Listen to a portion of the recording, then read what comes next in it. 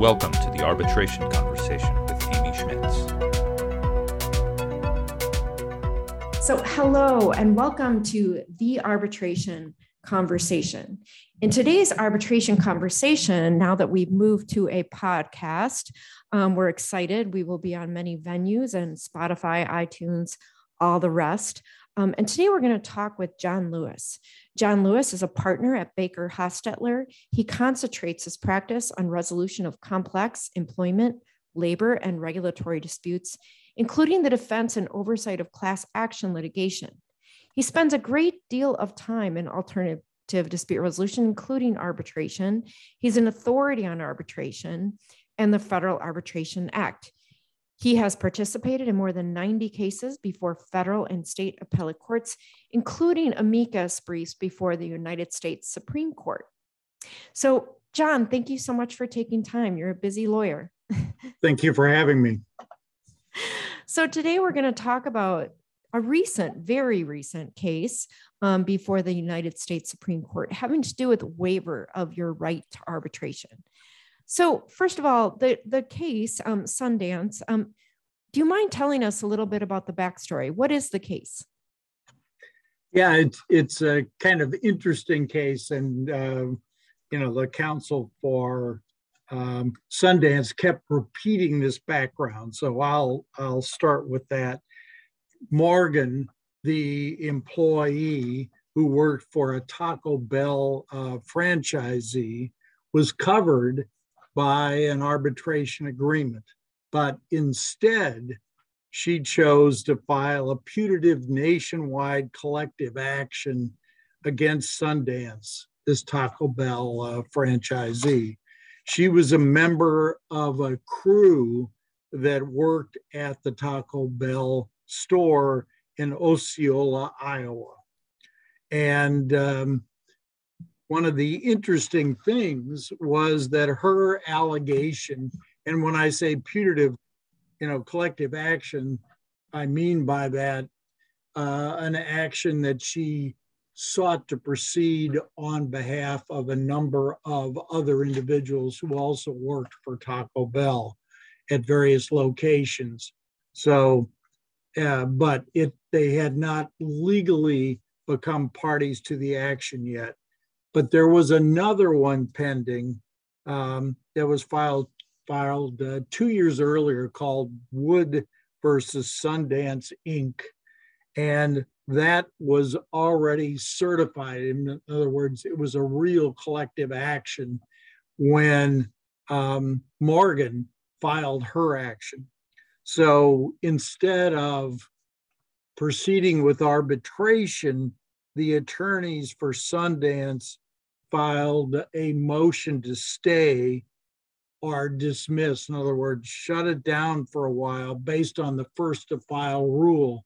And that rule is the first party that files an action gets precedent and is entitled to proceed in a going forward way. So they were saying, well, Morgan's case was the second filed. So since the other one was certified and proceeding, that's the one that should cover it. Ultimately, that motion 4 months later was denied by the Michigan District Court. Then, since there was a kind of a massive settlement proceeding going on in the Wood case, they enabled Morgan to join that, Morgan to join that and be with the Wood plaintiff. So they moved to see whether it could resolve it. It didn't. And 3 weeks later, Sundance moved under sections 3 and 4 of the Federal Arbitration Act for an order compelling arbitration. Morgan opposed that order, arguing that Sundance waived its right to compel arbitration by participating in the lawsuit for months and delay. And they based it on Sixth Circuit law. The district court said no, that they weren't entitled to any kind of arbitral order because they had participated for a lengthy period in arbitration. But when they appealed to the Eighth Circuit, it disagreed in a 2 versus 1 decision. The court said, no, they didn't really act inconsistency. Yes, there was an 8-month delay, but the parties spent very little time actively litigating and no time on the merits of the case. So the Eighth Circuit said, nope, they can go forward. Right. Well, I guess this really sort of tees it up for the U.S. Supreme Court, considering we now have a very clear circuit split. Well, it's right. In fact, there was at least, more than one earlier cert petition. One had been granted, and then the parties settled the case, so it was dismissed. So what it takes to waive your right to arbitrate is something that was split among the circuits and really dying for Supreme Court intervention. Right. And it is important, right? Because you have to question, what is enough in order for there to be waiver? And I think this also raises some very interesting issues about looking to state law to decide that question. So when it got to the U.S. Supreme Court, how did arguments go? Well, the arguments were quite interesting. And I think, 2 things. I think a number of the justices appeared to be concerned with the Sundance's delay in pursuing arbitration. So I think that was one vibe you got, especially from the more progressive or liberal justices on the court. They seem to have some problems with Sundance trying a number of alternatives to arbitration before jumping in and pursuing it. On the other side, as we'll discuss in a little more detail, some of the judges felt that the procedure promoted by plaintiffs was way too complex, because Morgan was arguing that the parties should first pursue the claims in state court under state law. And only if there was no violation, no problem there, would they then proceed under Section 3 of the Federal Arbitration Act. So you could have 2 sets of arbitration, strike that, 2 sets of litigation, 2 court visits before you could make a determination, is this right waived? Is the matter going to go forward to arbitration? And I think the justices seem to have problems with that kind of dual approach. Right. Well, it seems as though Chief Justice Roberts weighed in quite a bit. Any thoughts on the questions he asked? Well, I think that, I think they were probably interesting between Roberts, Breyer, Alito. I think some of the more interesting, straightforward questions were asked. Roberts asked Gilbride, and this is taken from the transcript of the oral argument, but what are the standards for waiver under state law are different with respect to arbitration and other provisions in the contract? Then that would violate the Federal Arbitration Act, right? And, Ms. Gilbride, counsel for petitioner, seemed to say, well, it's a different standard. And then Justice Roberts proceeded further. Well, then don't you have to analyze precisely why waiver is being applied in each case and see if it's the same? And he seemed to be very much concerned with the dual processes that would be involved in this. He, you know, delaying an argument under state law could be viewed as waiver.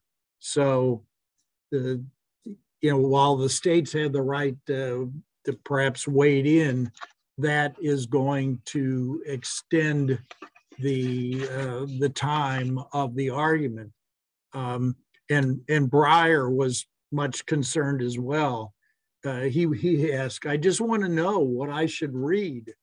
So I've written down here latches, in default, forfeiture, waiver, estoppel, and there are probably 6 or 7 others, which are primarily contract or not entirely, and state law questions. I know very little about them.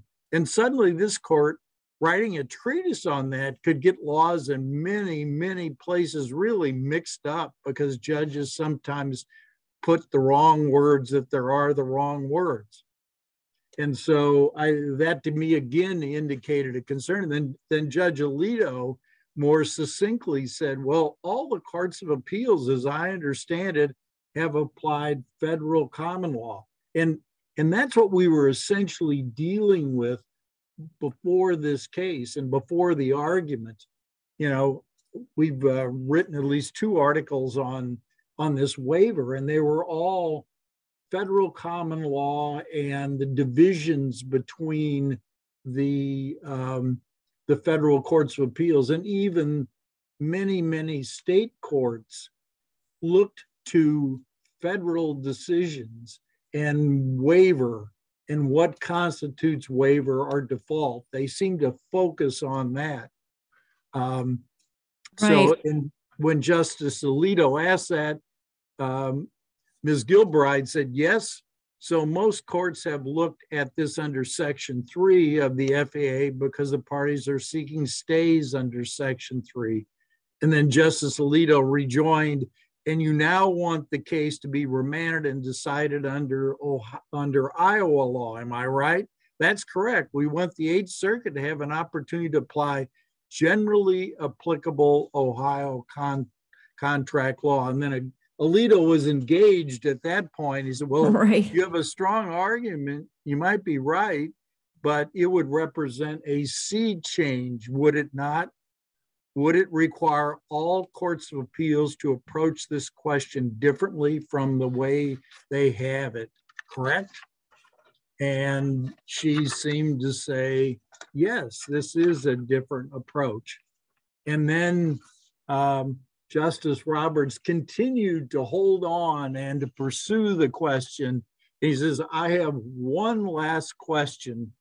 And he said, I would just suggest that one thing that your position will do is increase the complexity and delay associated with arbitration proceedings. And of course, that's toxic if that's true. Very toxic, course, yeah.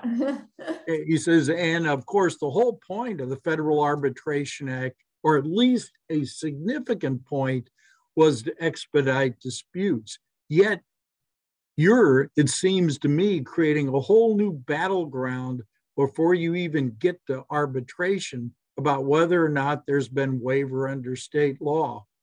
And then she came back around and said, well, the 8th Circuit applied an arbitration-specific waiver doctrine at odds with the generally applicable Iowa contract law, and that necessitates remand for the proper inquiry, which whether it's under state law or federal law, so now she seems to say it could be under both or either, should not involve a prejudice requirement.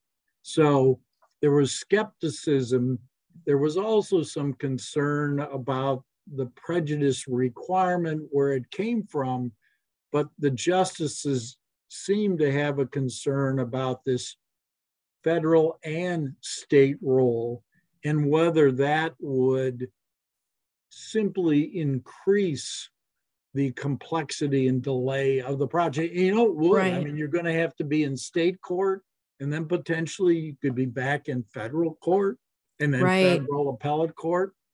So where does it, if you were to read the tea leaves, that's asking a lot, but what do you think will be their ultimate determination? Because I do think this question of looking at each state's laws, I think back, I was actually a clerk for the U.S. Court of Appeals for the Eighth Circuit, and I'm thinking about what some of the judges would have thought of that. That really sort of opens a whole new box, right? And so I wonder where the Supreme Court will go on that. Yeah, I was really surprised because we had spent a lot of time looking at the circuits, the various circuits, and trying to categorize the circuits, and going back even to the 1800s in our research and trying to understand how the terms came into being and what was required. And now something else totally different seems to be debated in front of the court. I think and it's always impossible to know, as you know, from the oral arguments, but I think that there is skepticism whether or not first sending cases to the state courts is workable.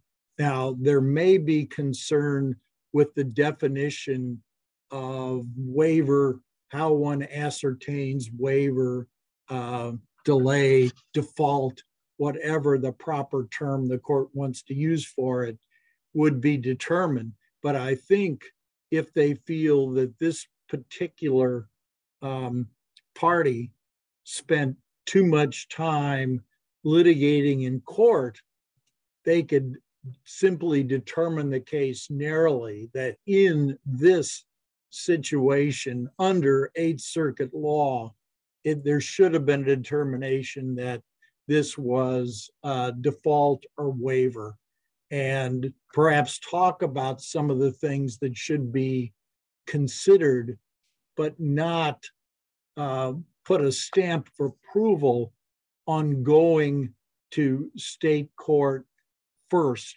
for each case. And I'm a little surprised that counsel for Morgan chose to pursue it in that way, because I think with the Seventh Circuit and the DC Circuit, there are a number of federal circuits and very, very intellectual judges that she could have linked with and argue that this simply is not, a demonstration of waiver is not simply it. Now, counsel for Sundance also made, I think, compelling arguments that just seeking arbitration immediately may not be the best test either, that perhaps there should be more than if you don't seek it in the very first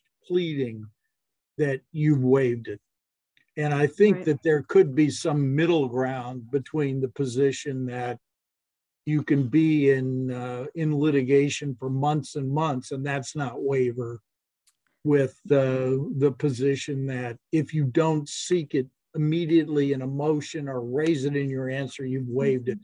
I think there is some legitimate middle ground that would, in fact, promote the objectives of the Federal Arbitration Act and other arbitration provisions as well. Well, and middle ground seems to be really what, in practice, if you look at all the opinions over time, have really more pursued somewhat of a middle ground on waiver.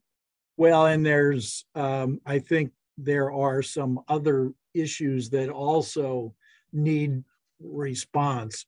One that we have seen in Ohio, but in a number of different jurisdictions, is if you're in a putative class situation, and let's say that the named party isn't covered by an arbitration agreement, can there be waiver in that situation? The Ohio Supreme Court waded into that in 2019 in a case called Gambarski versus Part Source, and said, if there's no jurisdiction over the named parties, you can't waive it if you don't take action with respect to unnamed putative class members. So I think that's one area that, and there's some, appellate tribunals in addition who've reached similar conclusions, and frankly, district courts.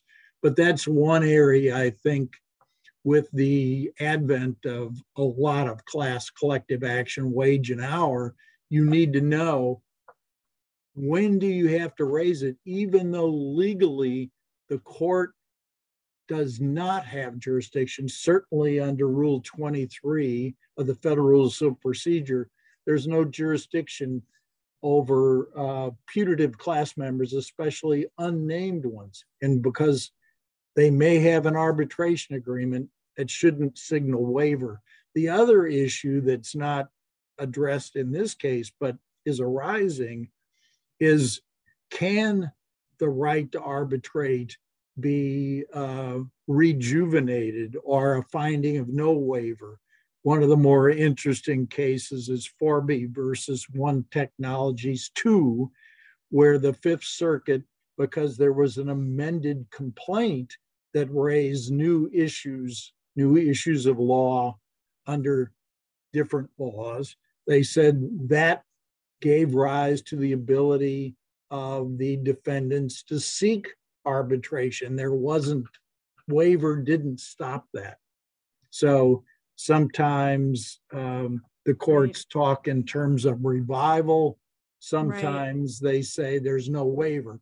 Both of those areas need more substantive law, I think more clear-headed review, so that people in the litigation trenches can make a determination. I've got a putative class. And by the way, in the class situation, there are some pundits, there are some scholars, there are some plaintiffs' counsel that say, just so you don't waste time, you should notify the court immediately, even if none of the parties are subject to court jurisdiction.